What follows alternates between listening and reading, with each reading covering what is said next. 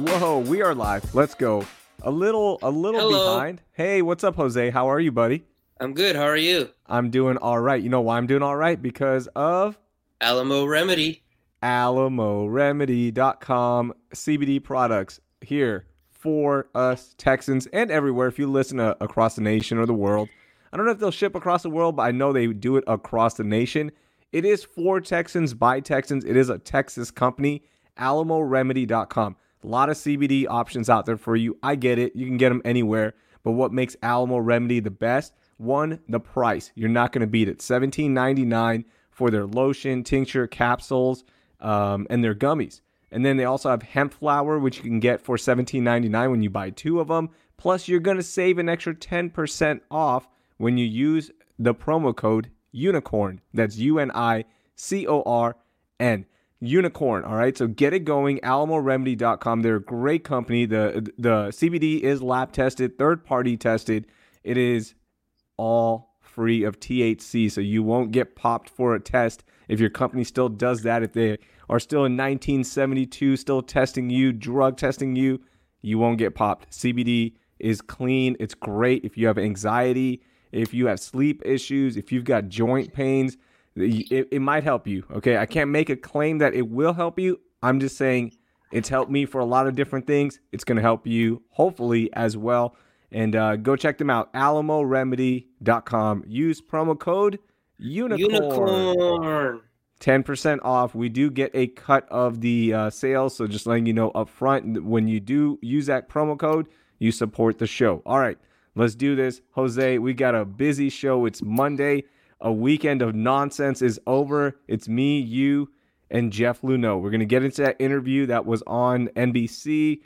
Great get, by the way, but everyone is so shocked, like, oh my God, Jeff Luhnow's talking for the first time. And I'm like, guys, our guy Ben Ryder had him on already on his podcast, which is really good, by the way. I just finished episode 3, or I'm about to finish it. Man, it is really good. Shout out to Ben. Yeah, Ben did a great job.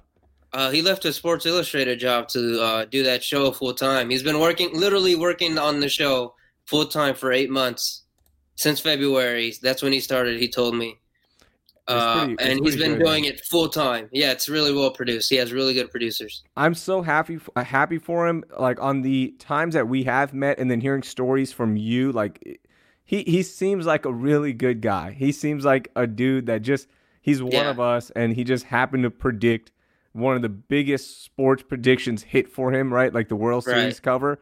And he talks about it as much as such on the podcast. Like he's like, I don't want this attention, guys. I made a prediction, it came true, and that's it. You know, like I don't want to be known as that guy. It's a really good podcast. Check it out. But let's talk about the local. Yeah, The Edge, Houston Astros. It's a really good podcast, but I haven't gotten to the part where Jeff Luhnow talks about the cheating. He's just laying out the foundation, and they will get to it eventually, I'm sure, because it's a long series here. But Jeff Luhnow talked to KPRC Channel 2 about it. You listened to it before we jumped on. I'm going to listen to it a little bit later. To be honest with you, I don't think there's going to be anything good in there, because why would he say something so damning that would change people's opinions about what's happened? The only opinion he's trying to change is a future employers about Jeff Luhnow, nobody else, right? Like who at this point is every man for themselves. If you got let go, or if you got dinged from that scandal, so I don't expect much. But you've listened to it. Tell us what's in there. Anything good? So there's small little tidbits. At one point early on, he tries to kind of throw AJ Hinch under the bus when talking about God, what was it that he was talking about at the beginning? It was claiming that he never knew, and how him and AJ talked all the time, and AJ never told him. At the 10-minute mark, he talks about getting a couple weeks before the report was finally set to come out. He got tipped off by the league of the accusations that were going to be presented towards him. So he put together like a binder worth of evidence, is what he claims. And he took it to Rob Manfred. He had a meeting with Rob Manfred. and he claims it wasn't enough. And it was essentially he's saying they burned him. Like they needed a fall guy, and despite the fact he claims to have had all this evidence, they still blamed him. He was still the fall guy, and he was still the one who's seen as a ringleader. And to me, like, as I'm hearing him say this, like, doesn't he have grounds for a lawsuit if that's the case? If you have all of this evidence? Unfortunately, he does not, because in that letter that Rob Manfred sent, he said he was going to hold GMs accountable, and that was it. Like, look, you guys are responsible. I can't hold all the players responsible for this. So a lot of people forget that when they're, tweeting out, not one single player paid a punishment. Well, that's what Rob Manfred, the commissioner, said, that is, if you guys keep cheating, because everyone was doing it, if you guys keep cheating after the Red Sox-Yankees thing, the manager and the GM are going to catch it. You guys are going to get the fall guy. You guys are going to be punished. So if Jeff Luhnow was not aware of what was happening, that's on him. Like, right. You've got to be more on top of it. I'm sorry. Because you had the warning, and that's what the Astros really got in trouble for, is they kept cheating after that letter went out. In September of 17, yeah. Mm-hmm. Yeah, so that's sort of what it is. Like you mentioned, it's job season, right? So he's trying to get another job, although from what he says at the end of the interview, maybe that's not in baseball. He's explored other avenues in sports. But yeah, I think if you're an Astros fan, I think it's certainly worth watching. Josh mentions he does say that there was a coach who was using the Apple Watch, so that was a thing also here, which frankly I wasn't really surprised. If the Red Sox and the Yankees got caught doing it, obviously now Luhnow saying the Astros are doing it. It wasn't only those three teams, obviously. So yeah, man, I think it's worth the watch. There's another tidbit I'm trying to remember right at the end. It might have been the thing about him exploring international soccer. And I don't know if you saw what Mark Berman tweeted earlier today about they were trying to buy the team, right? The Dynamo. They were trying to buy the Dynamo. Apparently, that was the thing. Him and A-Rod. Yeah, A-Rod's just on a buying spree right now. A-Rod just wants a team. Yeah. So they struck out with who were they trying to buy? Gosh, the Mets. The Mets. They struck out with that. And here's the other thing. So A-Rod is one of the scummiest MLB characters ever. Go watch the documentary by the guy who did Cocaine Cowboys and The U. Why am I forgetting his name? Oh, he's such a good man. I've interviewed him like 3 times. He's a really good dude. Billy Corbin. He made the documentary about A-Rod, and go watch that on Netflix. I don't know if it's on Netflix still. A-Rod is one of the worst dudes. Rob Manfred is one of the worst dudes in sports. Like, these guys are so scummy. Yeah. And now look at him. Now he's on Shark Tank. Like, you can rehab your image. That's one thing. Luhnow also like calls people out by name towards the end of it, like Jim Crane, Craig Biggio, Jeff Bagwell. Like, he calls them out by name. Like, why am I? He basically says, why am I catching the smoke, not these guys? If they were tied in with the club, how am I supposed to be held accountable for knowing and not them? He calls them out by name. Nolan Ryan as well. Nolan Ryan caught it? Yeah. What? Why? Or maybe it was Reed Ryan. It was Reed or Ryan. Nolan. Yeah, Reed. I was like, no, because Reed left the team. Remember, Jim Crane's son was supposed to start taking over baseball stuff on the business side, and then the scandal happened, and like I guess Jim Crane saw that. Wow, everyone hates us. We need a lovable guy back in the front office. And Reed Ryan started doing more things again publicly with the team after he had announced that he was done with them, but he would be there as a what's that word I'm looking for? Advisor, yeah. He was going to be there as an advisor. That was it. But then once the scandal happened, he came back in. I remember the Tubman thing. That's actually the thing I was trying to remember. Mm-hmm. He claims to have had no ties with writing the initial release. He says that he saw it and knew that it was wrong, but didn't think much of it. It was a lot of, I saw this and this, but I didn't think much of this because I had all these burdens on. I had all these responsibilities as a general manager. He claims to have seen the Topman thing, and knowing as he was reading it that it was wrong, but he still okayed it, which I know for sure the Todman thing, that was not from Luhnow. That was not from Jim Crane. I know from what I've heard, it was from somebody, and they thought that was the right move, and it was a PR disaster. Oh, yeah, obviously, like clearly a PR disaster, right? And then the PR disasters continue all the way up until spring training, right? When the players first spoke, that was a bad idea. That was a terrible idea. So, man, the Todman one was, I think that, so there's two things, in my opinion, that really started everyone dissecting the Houston Astros. Number one, the sign stealing scandal, the day it broke, and I have this on my YouTube channel, like the actual timeline. Why did Mike Fiers decide to go public with it a month after the season? It was because AJ Hinch, remember with the Yankees series, is like publicly going, oh, they're throwing stuff up against us about stealing signs and this and that. And he was so arrogant about it. Like, we forget about it. AJ Hinch was super arrogant about the Yankees accusing the Astros. And if you were a former player that knew all this and you didn't like the team, I'm watching that. I'm going, oh, really, AJ? Really? Like, okay, now we're going to go public with this, right? Because if it was truly about what Mike Fiers said in the Players Tribune article, or not the player, the Athletic article was, you know, like guys are losing their jobs and this and that, then you should have said it immediately after you were traded, because guys' jobs could have been lost, right? So to me, it was that one moment, and then the Todman stuff took it to the next level. Look, Jeff Luhnow is not liked in baseball. Okay, I don't know if a lot of people know this or not. He is not liked from baseball purists.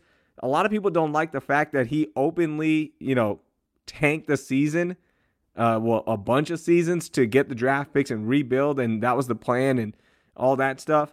People didn't like that. People don't like the fact that Jeff Luhnow's arrogant as well. Like, he was super arrogant, right? Like, he's the smartest guy in the room. He hangs out with the smartest people in the room. He has the brain trust. He has the, what was it? The decision. The Diamond Dogs. His Diamond Dogs.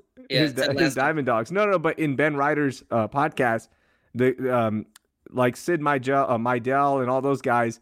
I thought you were making a callback to Ted Lasso. No. This was a legit callback to the podcast. But it was like a decision committee or actionable committee or something. It was a ridiculous name for the quote unquote nerds, right?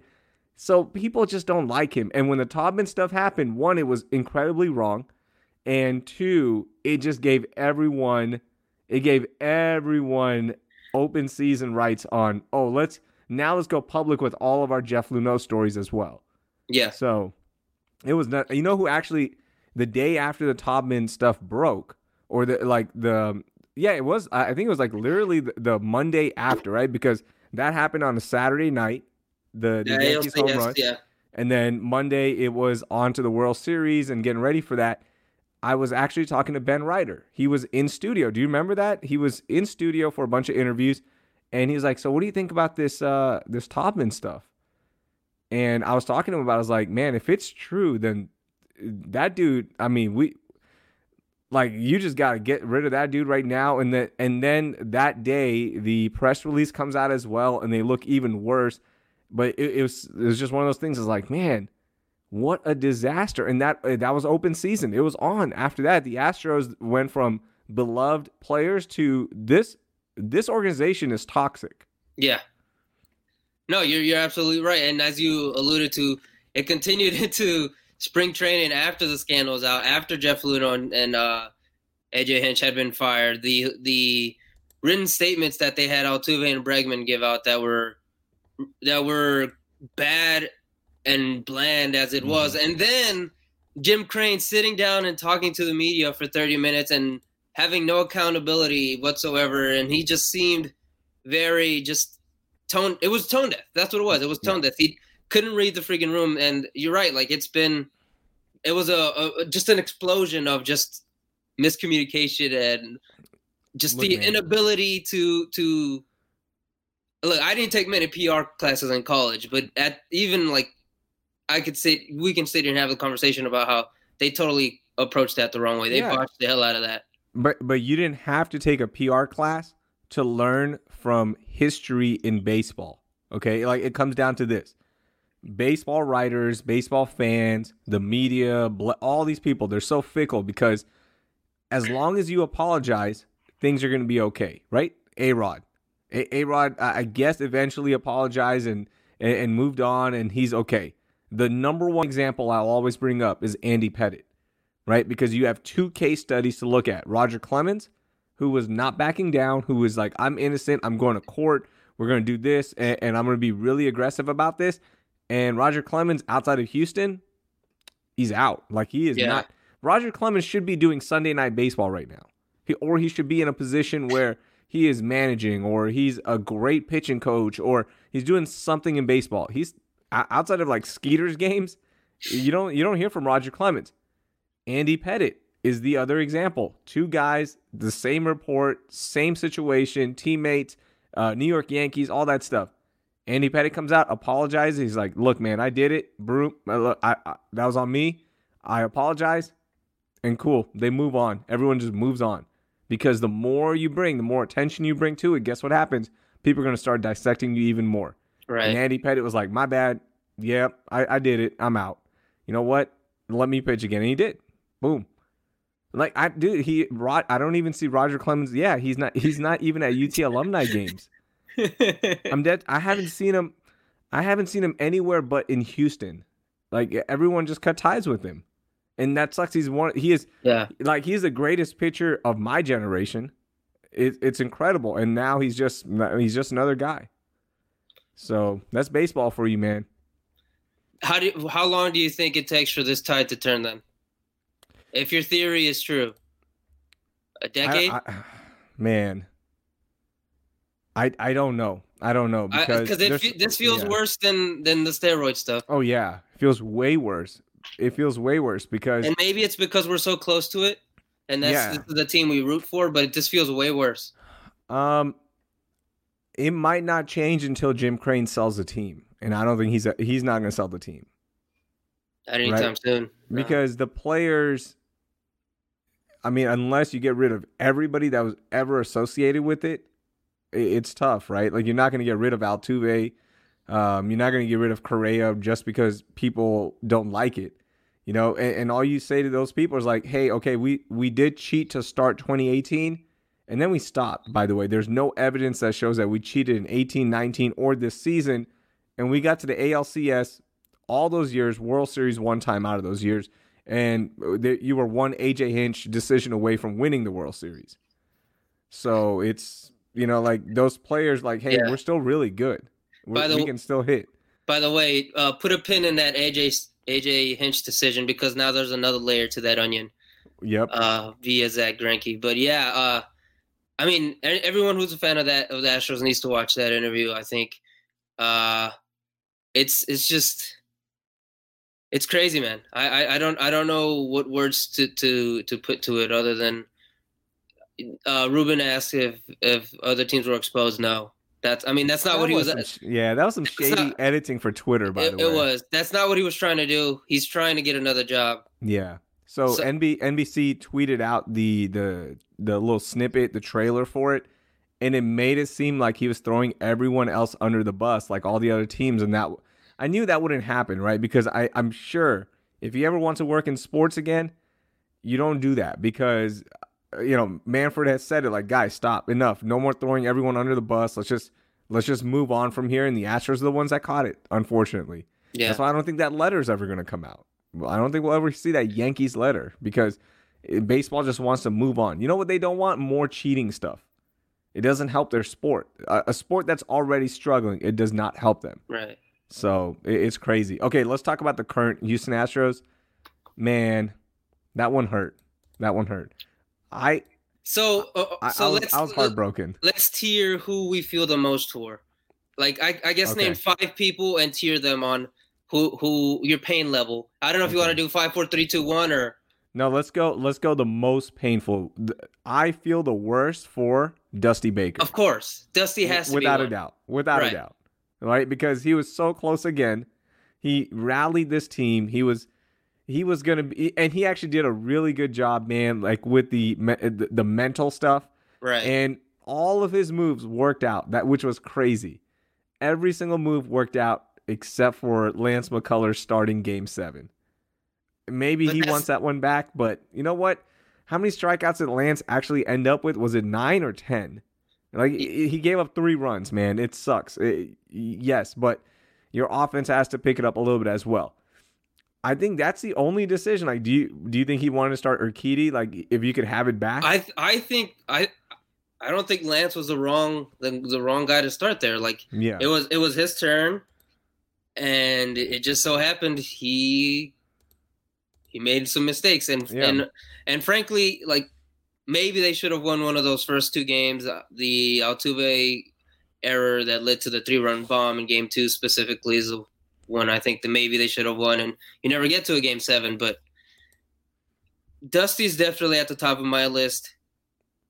Correa's probably my 2. I've got Bregman second. Why? Because that was as bad as I've ever seen him play. So you don't feel bad for him. You're pitying him. No. I feel bad for him, dude. When you're as arrogant as Bregman has been publicly, and like we all talk about Altuve, it's been rough for him with the cheating scandal and all that. Bregman hasn't been the same, like, media guy. Yeah, like he hasn't been Bregman. His play was okay in the regular season. It was fine.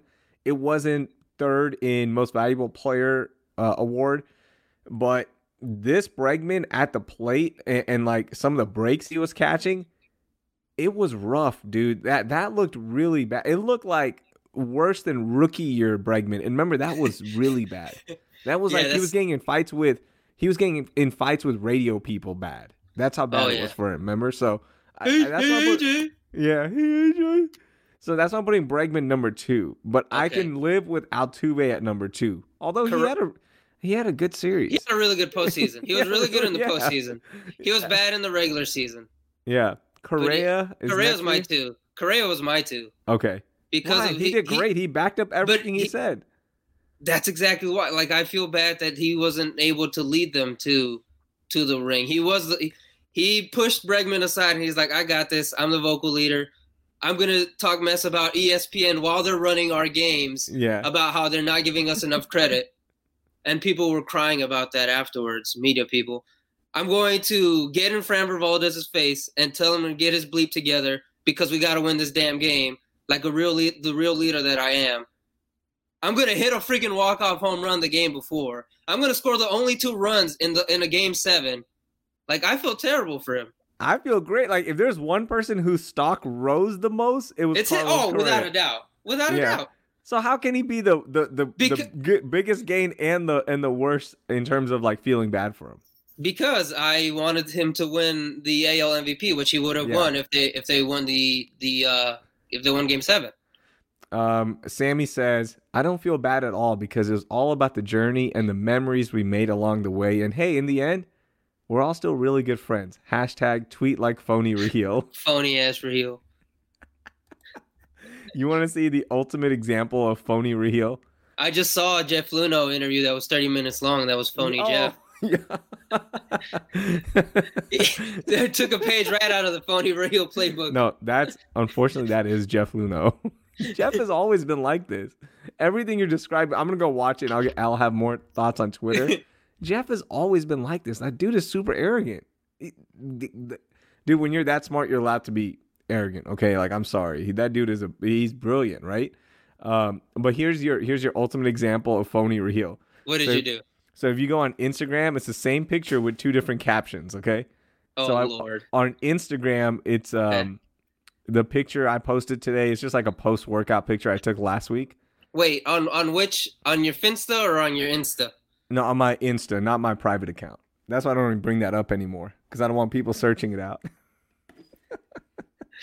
Venmo me $5 and I will give you exclusive access to his personal Instagram where he posts pictures of his dog and his daughter. No, I had to like go and clean that account out. It took forever. So it says $5. Raheel doing things. My Instagram aesthetic is hard work, son. Boom. # Richmond. # Houston. # Sugarland. # Fort Bend. # go vote. # fitness. # fake deep thoughts. There wasn't even a fake deep thought. Exactly. That's Instagram, baby. And then on Twitter, it's here's my phony. It's same picture, and it just says, "Just thinking about how I'll need to think of a clever caption for this fitness thirst trap." First of all, it's not really a thirst trap. You're not showing your wagon, which is your selling point. You're not showing any skin, any provocative skin, I should say. I don't really think it's a thirst trap. Like, no, it's a fitness thirst trap. This is not a thirst trap. This is you just sitting on a field with a cone and soccer cleats on. No, it's a fitness thirst trap. Not a thirst trap. It's a fitness thirst trap. Like, hey, fitness brands. Hey, fitness brands. You want some of this? Hey, Lululemon. Hey, Lululemon. Nah, I tag them in everything. So, okay, so Astros, I felt bad. So, number 2, Correa for you. Altuve's up there as well. Altuve's my 3. I feel bad for Brantley. I really wanted him to get a ring as well, like for everything he's done for this team. He's coming back. He's coming back. I hope so. I really I don't hope so. From what James Click was making it sound like, the Astros are going to be poor next year. And and all of baseball might be really, really poor next year. So I feel bad for him. I feel bad for Springer because they're coming off of Springer's. This is his first mega deal. And Brantley's coming off a great resurrection. They might not get market value, unfortunately, because of the cap. Yeah. Yeah, they're not going to. That sucks, dude. George Springer got screwed with the call-up stuff early in his career. It started his clock late, and that's why he's going to be 31, hitting free agency for the first time because the Astros screwed him. And now Brantley resurrects his career, one of the best hitters in the game, and they're not going to get market value. That sucks. I feel bad for him. Maybe that means Springer's staying. He should. He should stay one more year because the CBA is up at the end of this year. It is. And I heard Adam Wexler talking about this. So if it's up, 790, what's up? I listen to them. Oh, my. After I'm done listening to the morning show. So, but listen, everyone. Do you want me to give a shout out to every single person I listen to? I mean, if you want, we've got time. Okay, so here's my schedule, my morning radio schedule. Lord. No, I'm joking. I'm not gonna do that. I don't want people texting me like, oh, you didn't give us any love. You don't listen to my show? Hey, you listen to my show? And you know exactly what I'm talking about. So, what was I saying? Yeah, the CBA is up next year. So, like, you might as well just wait and see what the new cap looks like. See what else is out there. Like, just take a 1-year deal, but run it back. There has been those years where players aren't getting. Last year this wasn't the case, but a couple years ago there was that year where every owner was just like, nope, we're not paying you. Nope. That was a Bryce Harper year. Bryce everyone was waiting for the big Bryce Harper deal, and eventually he did get a monster deal. But no, it's happened a couple instances now. It was after the Royals had the free agents and Hosmer and who's the other infielder for the Royals who were free agents and had to take like 1-year deals. Mm-hmm. Like it's been happening a lot. Josh Donaldson took like 2 1-year deals in his last 2 deals. It's like a guy like Josh Donaldson had to take a prove it deal with the Braves last year. Like it's just baseball contracts are already stupid as it is, and you're right, the pandemic just adds a whole nother layer to it. Okay, so anything else in sports before we move on to everything else in life? I think someone wanted your thoughts on the Texans game. Oh yeah. Are you mad at Romeo today? No, I loved it. If you for real want a huge football breakdown of that, this is where I plug the No Layups podcast. Actually, no, you can find it on Periscope. You can't find it on iTunes because I didn't put it up. Or you can go to ABC 13's YouTube page and you'll find it there. It's only video because the post-game shows are 25 minutes. I don't put them up on audio side. But we did like a breakdown, like discussing all sides of that decision. I loved it. Okay, just to sum it up, I absolutely loved it. Like that was a great call. It didn't go your way. Your defense let you down twice. You were also like kicking the extra point. We're just assuming that Kaimi is gonna make it because he just missed an extra point in that game. You know, so there was a similar instance in the Washington and Giants game where at the end of the game the score was 20-19. The Washington football team was down by a point, and Ron Rivera decides to go for 2 so they could take the lead, and they don't score. And afterwards, obviously, they ask him about it, And he made a really good point, and I'm going to paraphrase it because I don't remember it exactly, but it was something along the lines of, I can't tell these guys we're going to be a winning football team if we don't try to actually win these games and make game-winning plays, which is what we always said about O'Brien, right? It was stale. It was boring. Yeah. Let Deshaun cook. Let the offense cook. Let the offense run free. Yo, if you were criticizing going for 2, then you're publicly criticizing him going for on 4th down, right? Right? Because then it's either way, it's a 1-possession game at that point. Like, who cares? Right? Either way, they're going to have to score a touchdown. So why even go for the 4th down conversion there? Where Deshaun makes a great play, Cobb ends up with a great catch, and they go up, and that's where you decide to go for 2. I love that, man. That defense got rolled. You're telling me that defense was going to stop a Derrick Henry 2-yard rush? Nope. Wasn't going to happen. So the defense that had already given up a 94-yard touchdown? And a defense that gave up 200-plus yards to Derrick Henry. Like, you're not going to stop him, okay? There's a reason he went for it, because that defense, although they forced the turnovers, the interception by Roby, which set up that game-extending drive, that was a great interception. The block field goal, the JJ sack fumble, those are great plays, but at the end of the day, you still gave up 600-plus yards. Ryan Tannehill carved you up on the game-winning drive. 150 with 1 timeout left, and you couldn't do your job once again. I tweeted this yesterday. I hope there's an alternate universe out there where Deshaun wins games and the defense doesn't let him down, because it seems like that is a story of his career so far. Deshaun does everything, and the defense lets him down. I think if you wanted to make it as layman and as basically black or white as you want with this whole debate, is the way Deshaun threw that joking fit that rolled his eyes when they lost the coin toss. He knew he wasn't getting on the field in overtime. Yeah. He knew they were going to come down the ball and they were going to come down the field and score. So I'm sure he'll be asked about that, because nobody asked him after the game, because I don't think it went viral until later on. But I'm curious about that, because it seemed like was it Derrick Henry on the other side? Who was it? Ryan Tannehill. Ryan Tannehill? Man, it didn't look like Ryan Tannehill. It looked like they had a joke between themselves. That's what that reaction looked like to me. Like they were joking about something, and so you think it wasn't about that? I don't think it was about the money. Team. Yeah. Okay. I think it truly was like those two were joking about it, because even you see whoever the coin toss was, Ryan Tannehill, you see his reaction as well. He's like laughing, like, yeah, I got you. It wasn't a serious coin toss. So maybe it was, but to me, like when I first saw it, it was just funny because it looked like those two had a joke going on. Josh makes a good point. The Brable 12 men on the field to stop the clock. And then just refusing to answer a question about it today. That was pretty good. And somebody was like, well, why'd he throw a fake fit about it? Well, because the Texans would have declined the penalty then. So you got to make it look really like, hey, this is happening. Yeah. So that was a brilliant move by him. For those of you that don't know, it was like 3:40 left in the game. Texans have the ball.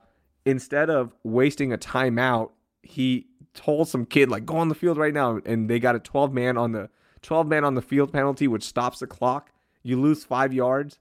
And the clock stops in a pivotal moment, right? Like, end of game, you need to conserve your timeouts, and that was a good move. Like, you give up the 5 yards, who cares? Yeah, it's 5 yards. And he did that last year as well in a game, because Warren Sharp tweeted about it, and he did it last year in a game. The team got a first down, and they eventually ended up punting, so it didn't even hurt them. So I mean, it didn't hurt them yesterday. Yeah.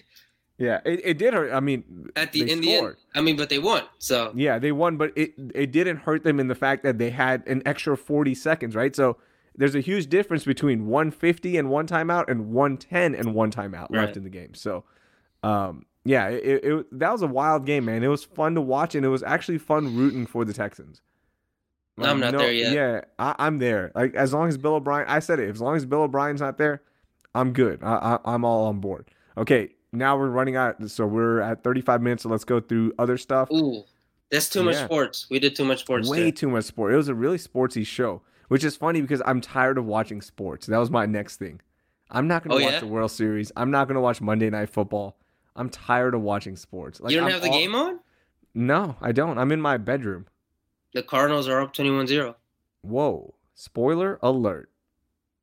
Wow. You weren't going to watch it. No, I know. Did you have no it taped? No. The Chiefs ended up winning. You want to see Andy Dalton come back? Nope. I don't want to see Andy Dalton ever.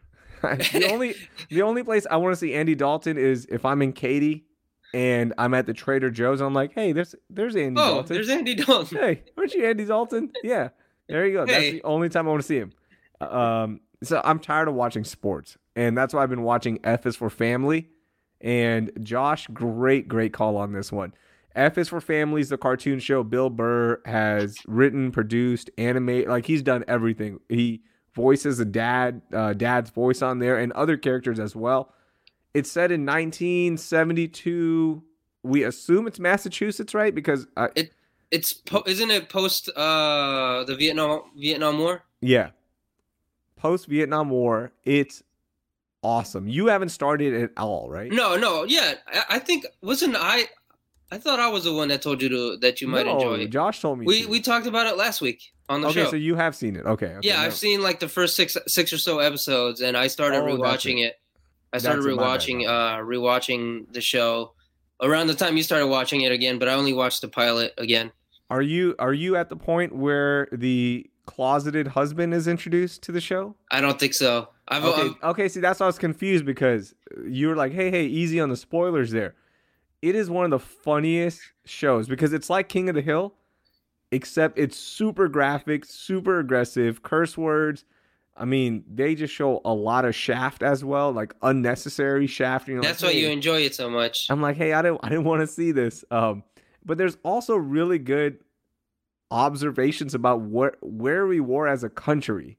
Like, they make fun of it, but it is so crazy to watch and you go, oh yeah, that's how it used to be. Yeah. So it's a really funny show. And again, do you know how I know it's really funny? Because my wife hates it. So. Oh, jeez. So it passes the test? It passes the test. And she watches it every night with me because she's on the couch with me reading her Kindle. Does she roll her eyes? And she's just like, what are you watching? Why are you still watching this? And I'm like, because it's so. And then I have to, like, I feel bad because there's some, like, super, super aggressive jokes in there. And my wife thinks I'm a great guy still. So I'm like, oh, man. This buddy. I hold my laughter in. I'm like, I shouldn't laugh at this. I'm gonna bite my tongue. Don't laugh. Because if she sees me laughing at this, it's gonna break her perception of me, and I don't want that to happen. You've been together long enough for that perception to have already been broken. Come on now. No. See, like, dude, the back end of season 1 and early season 2. I don't think I got that far. Oh my God! Just wait, Jose. Did you get to damn good? Did you get through the part that I told you last week about? Which one? The Holocaust surviving neighbor that they think is a Nazi. Last week I said I thought they thought he was someone who worships anarchist, the devil, anarchist, but no, they think he's a Nazi. Dude. And they think that the serial number that obviously they had was the amount of kills he had. Yeah, it's stuff like that because you go, oh my gosh. And when you told me about that, I was like, ooh, okay, this show's going to be like that. That's like the least funny thing about the show now that I'm 3 seasons in. Man, just wait till you get the closeted husband part. How many seasons are out? 4? 4. Okay. 4. And then wait till the part, like, you just see how they treat women in the show. Man.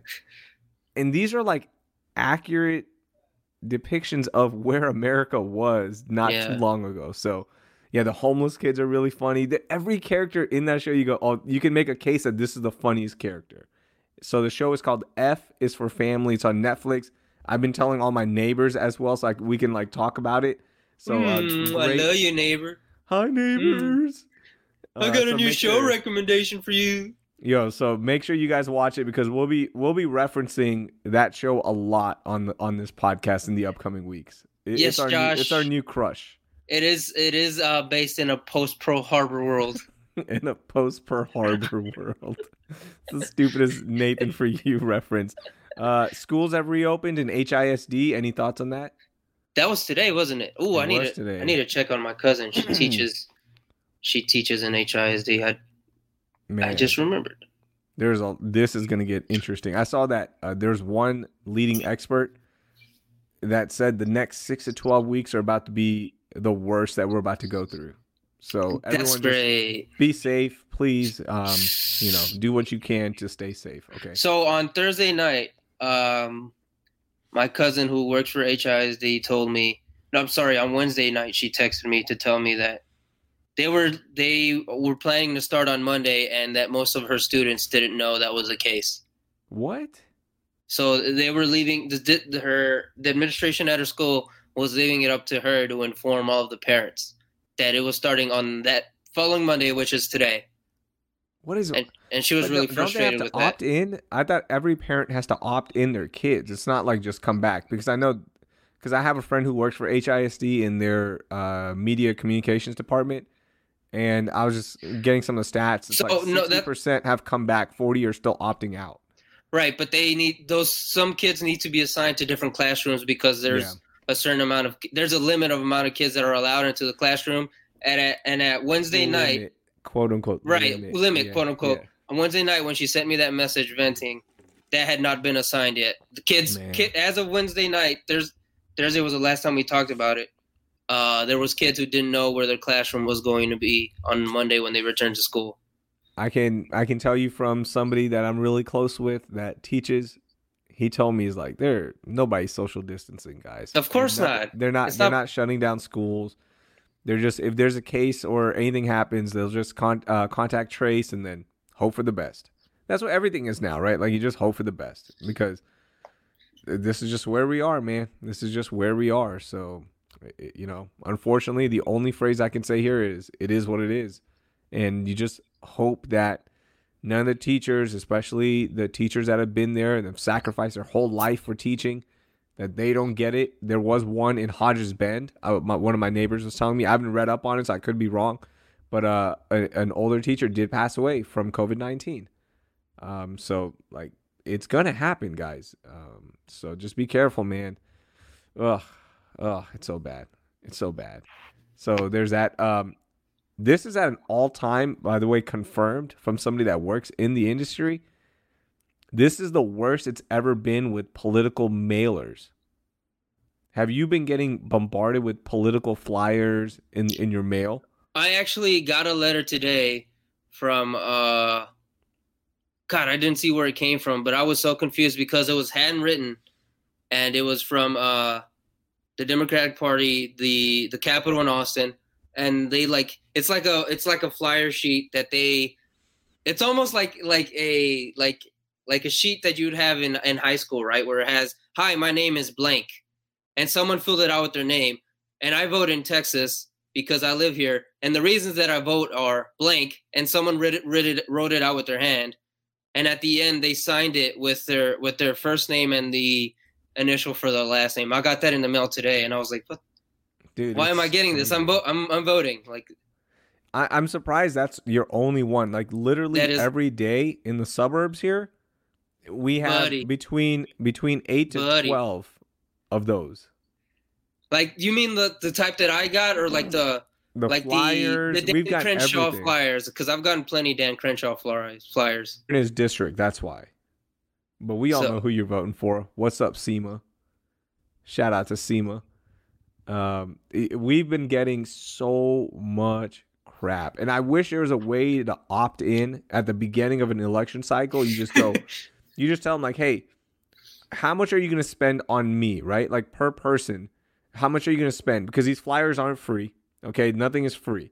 So let's say they spent, I'm thinking off the top of my head, they probably spent $80 a person, maybe $90 a person, right? Sending all this out. So many. I mean, it's just so many. You tell them, like, "Hey, I'm gonna let you know who I'm voting for. Like, you guys are good in my book. I'm voting for you. Do not send me this stuff. Instead, send the $80 to me that you've allocated for me." Yo, I'll just buy the vote. Just buy here. You want to buy my vote? Instead of hitting me with all of these flyers, send me a check for $40. Let's go cut it in half. Send me 40. Don't send me any more crap. Don't text message me. Don't target me on Facebook. Here it is, and that's it. Like, that's it. I'll vote for you. We're good. The texts are also really aggressive. I've gotten two this afternoon. And we've got 2 comments on that. Josh says that he just gets he's confirming what you're saying. He gets the text and the calls. And Sammy with the gem of that T-Mobile built-in spam blockers working harder than LeBron in the fourth quarter. I've been getting so many. It ain't working that hard. My spam blockers like James elimination game James Harden. Oh no, that's how my ad block my spam blocker is, because I get them all day. As soon as I don't even read the text anymore. If it just says, "Hey, I'm so and so," yeah, I'm so and so, I just go. I don't delete it. I just say either no or unsubscribe. Just respond to them because they take you off the list. Ever since I started doing that, the messages have gone down. Because it's public information, right? Because I asked somebody one time, I was like, okay, I'm gonna respond to you. I said, hey, how'd you get my number? And the person responded like, hey, it's just from a public database that we have. And I was like, well, what do you mean? I didn't want my information in there. Like, unfortunately, calm down, Ron Swanson. Yeah, like when you register to vote, guess what? It's public, right? Yeah. And I said, well, how do I get off of this? And they said, just unsubscribe. Tell us to unsubscribe, and we'll take you off of the list. So I haven't gotten but maybe one all week because I've been unsubscribing every one. So do that if you guys are getting annoyed. Maybe some people like the attention. They're like, oh, look, another text message. I love this. The Facebook stuff doesn't bother me as much anymore because I don't really get on Facebook that much. Yeah, Facebook, Twitter, Instagram. I just whatever. I just ignore it now. So but I know from somebody that works in that industry. Oh. That this is the worst political flyer year he's ever seen. He's like, it's never been this bad. This is a guy that works in it. So because there's so many people using the flyers to kill bugs? I don't know. Is that why? And you saw the record numbers, right? Harris County, Austin, everyone. They've like reached 50% of the people that voted in 2016. They've already hit that number. Wow. And we're only 6 days into early voting. We still have until October 30th. So make sure you go early vote like on a Wednesday at 2 p.m. That's probably the best time. You don't want to wait too late. So because it's going to be this is going to be the biggest election year I can remember in my life in terms of total numbers. Yeah. So make sure you guys do it. Okay. Got that Amazon Prime Day. What'd you pick up? Anything good? Not a damn thing. What? You didn't get a Bluetooth scale? No, I don't need that. I already have one. And I don't use it because I disappoint myself every time. You didn't get a massage gun or maybe a cold brew kit? I already have a cold brew kit that I bought based off your recommendation. So I tweeted, I've told you guys this last week. I'm in the Amazon influencer portal, so I can like send out links like Fat Kid. How does that work, by the way? Can you tell me how that works? Yeah, I'll explain. Are you allowed? Like on the can you say it on the podcast on the record? Yeah, I've told you the numbers. I'm going to be open about this because this is so fascinating to me. Did Amazon reach out to you like, hey, Raheel, we like your content? No, the way it was literally they run ads for the influencer program, and I guess there's like certain benchmarks you got to meet to be approved. So, like fortunately that blue check mark on Twitter gets you in a lot of doors because people love that, right? So I filled out an application and gave all my social profiles. It got approved. And I just have like a little dashboard where I literally search the product that I want to link and I create a link and it has my influencer code built in and I just tweet it out. That's it. So on Amazon Prime Day, I tweeted out the Bluetooth scale, the massage gun I use and all these random things, right? The mic that I'm using. And it ended up with a lot of clicks. Like a lot of people clicked on it. 33 people purchased something. Okay. 33 purchases. All right. From one tweet. Literally all I did was promote it one time. And guess how much money I got off of those 33 purchases? $300. No, lower. $33. Lower. $3. Higher. $10. It's terrible. Like it's a terrible referral program. Hey dog, why you ousting it? First of all, this is a good reminder of why that day earlier this summer, where the blue check marks were pretty much vanished from Twitter, why that was one of the most glorious days in social media history. You guys lost everything for about an hour and a half. It was the cleansing we needed, though. It was a wild time. It was to remind. I was texting all my fellow blue checkmark people like, Wow, the pores are still on social media. Well, look at them. Like, this is so embarrassing. And there was no way I was refreshing it like frantically, like, oh my God, my Twitter's broken. This is the only thing I Yes, have. you were. I know Yes, I you were. was. I know I was. I picked up a Bluetooth speaker. I've been on a hunt for a really good Bluetooth speaker ever since I lost mine, and I finally found a good one. I'll post about it. All right, I'll give Pete. you guys a link to this Bluetooth speaker. No, thank you. I'll just look for it myself. Yeah, I got it for $20. I could have gotten it for $9, but I didn't pull the trigger fast enough. So yeah, there's my. Do you have it Amazon on you Prime right Day. now? No, it's in my garage. Damn. Yeah, it's All pretty dope. It's 36 watts. It's loud, good bass. It has a built-in charger as well, so you can charge your phone while you listen to it. Yeah, I got you. I'm not gonna tell you the name. If you guys want it, follow me on Twitter. I'll tweet about it. Yeah, I'm not gonna just give it up for free anymore. I want my 30 cents off of the purchase. That's what it's so. I hate it so much. Okay, so those are all the topics that I have. Space Jam 2, the rumored plot. Do you want to go over this without looking it up? Because we both read it, but now let's see if we remember it. Before we get into it, you were actually the one who brought it to my attention. This was out. Did it make you more excited or less excited for the movie? Less excited. Really? Yeah. I am all the hell in. Less excited. I am all the way in. You're excited because of the characters, right? Because it's basically it's going to be an alternate universe where it's going to be like a live action episode of Animaniacs, which is getting it's coming back next month on Hulu. Yeah, new episodes or just new episodes. Wow. Okay. Cool. You just totally missed that. That was last Sunday. Yeah, I totally missed that. Yeah, so that's what it kind of sounds like a live action episode of Animaniacs with LeBron James and Bronny James in it. Oh, look, Hefe just got kicked out of the podcast. It's about space, Jose. Raheel's going to cry anyway. That's a good point. You guys are the worst. That's so mean. Since that Apollo 11 movie makes you cry all the time.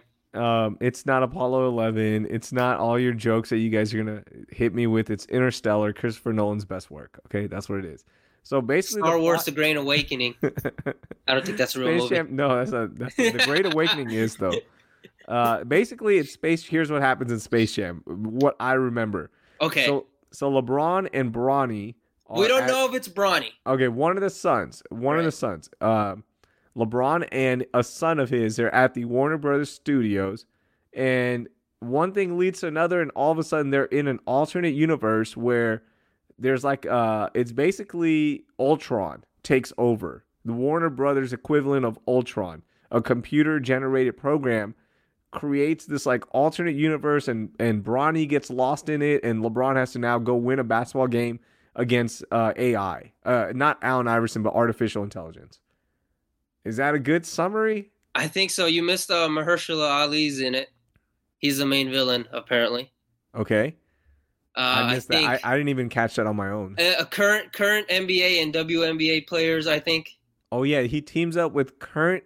No, he's playing against AI. That's AI of those players. Okay, so there's no more evil mountain or evil space mountains or anything like that. I think there will be. I'd be kind of disappointed if there isn't some iteration of that. The Monstars better be in it. Somehow. It's maybe like a Monstar version of Klay Thompson or something. Ooh. Right? It's like Klay Thompson, but he looks like a Monstar. Okay, we'll do this when Space Jam 2 comes out. We'll make our big predictions on it, but I want to throw one out right now. 100% that LeBron James is going to pin somebody to win the game, right? Like he did to Andre Iguodala, because LeBron is he's just so cheesy sometimes. You know how in the original Space Jam, Jordan doesn't do the free throw line dunk, he does a full court line dunk. Yeah.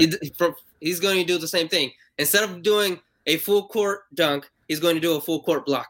Oh, that's a great call. Where his arm's going to extend all the way to the blackboard.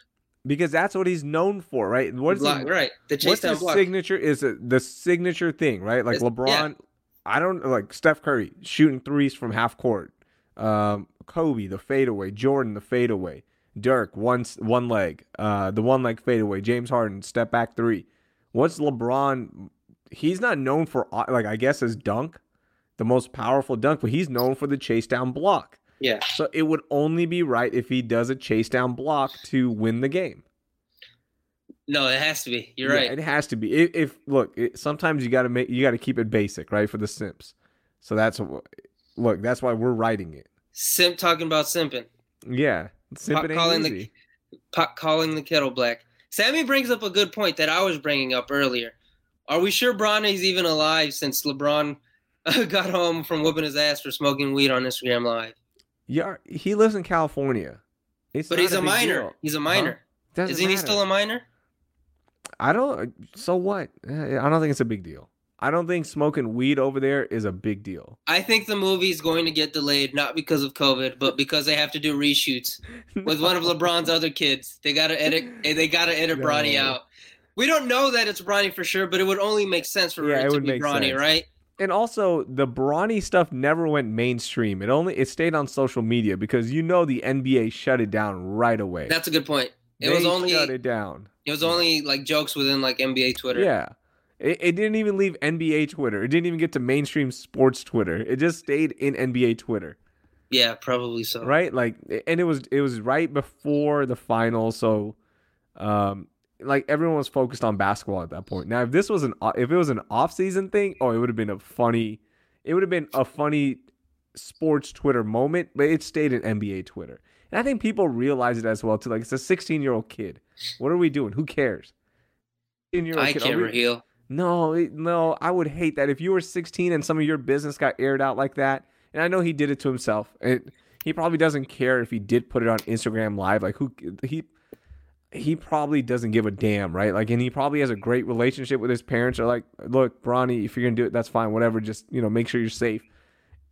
You don't post that if you are really scared, right? Like, to me, that at least that's my reading from the outside looking in. So. I don't think it's a big deal. I don't think him smoking weed on camera is a big deal. So, do you want to look over what it actually is? I think we got it mostly right. Okay, do it. You got the whole synopsis? The alleged synopsis. Right. We don't know if this is true or not. We kind of just rolled with it once we saw it. Yeah, it could be Warner Brothers leaking it just to see like everyone's reaction to it. Like, hey, what do you guys think about this? Hey, let's just leak it real quickly. And if people like it, we'll move on. Kind of like Sonic the Hedgehog did, right? They put that trailer out and like, this is dog crap. And then they redid the whole thing. And it was the #1 grossing movie of the year. So you do subscribe to the idea that original trailer was intentionally bad. Like the animation in the original trailer was intentionally bad. So do I. Okay. So via Twitter, the synopsis reads as follows. During a trip to Warner Brothers studio, NBA superstar LeBron James and his son accidentally get trapped within a world that contains all of the Warner Brothers stories and characters under the control of a malfunctioning, all-powered force named Ali, played by not Mahershala Ali, Don Cheadle. Okay. Wrong actor, no. With the help of Bugs Bunny, LeBron must navigate through a never-before-imagined world filled with iconic movie scenes and characters as they reassemble the Looney Tunes to rescue his lost son. Now, to get back home, LeBron and the Tunes have to unravel Ali's mysterious plan and win an epic basketball game against digital gamified super versions of the NBA and WNBA biggest stars as the entire world watches. Whoa. So basically it's Avengers Ultron. It sort of is. Sounds like it sort of is Avengers. Yeah. They gotta go find Taz. Like that's what it sounds like. Is Ultron got out of control, and now we gotta mess up Ultron. That's all it is, and then he becomes a best friend of ours. It's all good then. So Don Cheadle is going to be homies with Bugs Bunny at the end of it, is what you're saying. Yeah. Here's some really good comments. Hefe says, this is basically something Bronny thought of when he got high and told LeBron.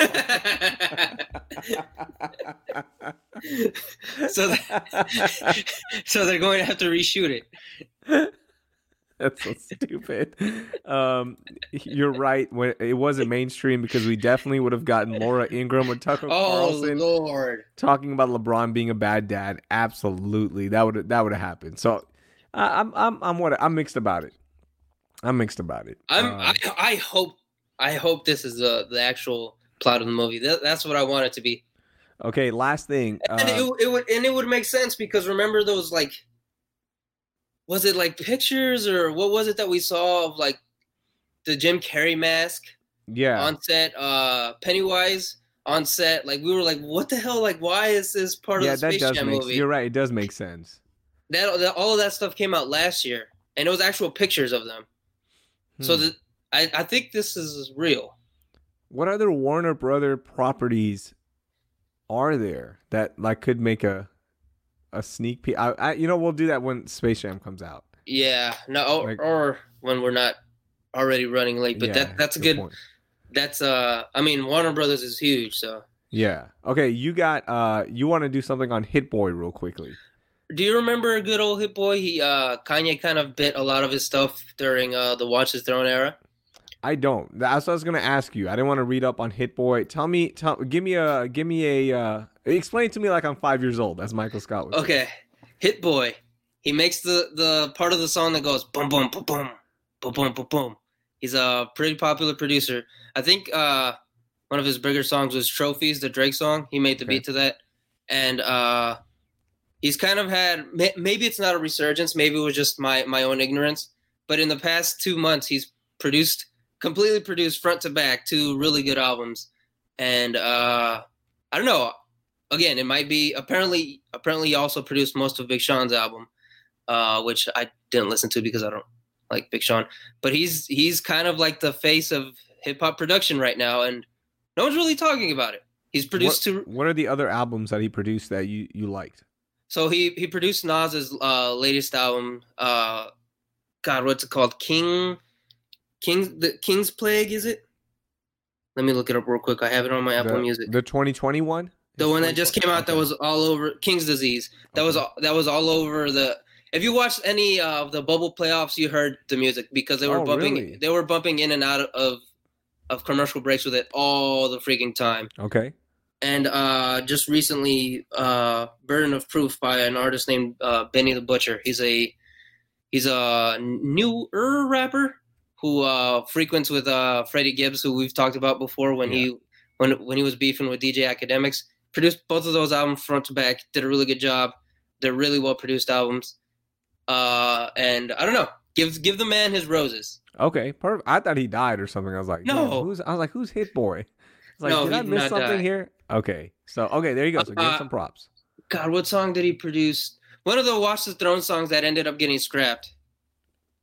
Really? Hit Boy, Watch the Throne. Because I will go down that rabbit hole for sure. He produced N-Words in Paris. There was another one that what was the song that was the original single and then got scrapped? That's My B Word. I think it might have been that, but that ended up being on the album. Yeah. So he produced a lot of a lot of. Did that song leak or no? It might have. I mean, that was what 2014? No, before that. Yeah, before that. 2012? 2012, 2011. Yeah, I mean, that was 10 years ago. I don't really remember. But yeah, I mean, he's produced the hell out of both of those albums. They're really well produced, really good beats. Apparently, songs. Yeah, I'm trying to see what was left off. Sammy says the Hit Boy and Jay Park collab goes hard AF. I don't know who Jay Park is. Are you familiar with Jay Park? I am not. Man, like I'm looking up all this, so that's what I'm gonna be doing after the show. Is trying to find all these songs that weren't on Watch the Throne, which I don't think gets enough credit for being a great album. I think Kanye was bad on that album. It was a great album. I'm not. I think Jay-Z absolutely cooks the hell out of him on most songs. Really? Kanye was really bad on that album. This was coming off the Carter 3 and My Beautiful Dark Twisted Fantasy. So maybe my expectations were so jaded because the Carter 3 was not a good album. And obviously My Beautiful Dark Twisted Fantasy is what we think it is. We've talked about that album plenty of times. But Kanye was really bad on that album, in my opinion. So he's saying it looks like his biggest one was N-Words in Paris. That was it. I'm trying to remember the original single to Watch the Throne. Okay. But well, we'll think about it. We'll research it. I'm sure we'll come across it. I'm trying to think. Man. All right. Well, Hit Boy. We're ending on that. Ham. I'm about to go ham. I think so. If not, it was the guy that used to produce for Chief Keef. Ham was.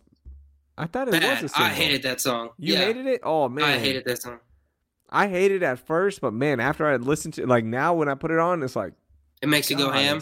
It's so good. The strings on that. Woo. Lex Luger was who produced Ham, which was a guy who worked with Chief Keef a lot. Hefe says Raheel reading the song titles sounded like Ben Shapiro reading the Cardi lyrics. What do you want me to say here, Josh? What do you want me to say here? Okay. Do you want me to lose my part-time job? I don't want to do that. He's trying to make you lose your Amazon affiliate links. Man. He said I'm wilding. What am I doing? I'm not doing anything. I don't know what you. Hey, you didn't do anything. Okay, we are done. Thank you everyone for listening. Make sure you support us. Jose's on Twitter. Make sure you follow him at parj94. You can find all his stuff as well on there. You can find me on the following places. Of course, this podcast. Share it with a friend. Please share it with a friend. We're live every Monday, 8 o'clock or 8:30, just depending on our schedule. I like the 8 o'clock start because then we can go over and it's not too late. But around here, we'll follow us on Instagram and Twitter. We always tweet about it. You can get my daily sports updates on NTV Houston. You can watch Sports Spotlight on NTV Houston every Saturday at 5 p.m. where I link up with Pakistani Jose, a.k.a. Ali Khan Bajani.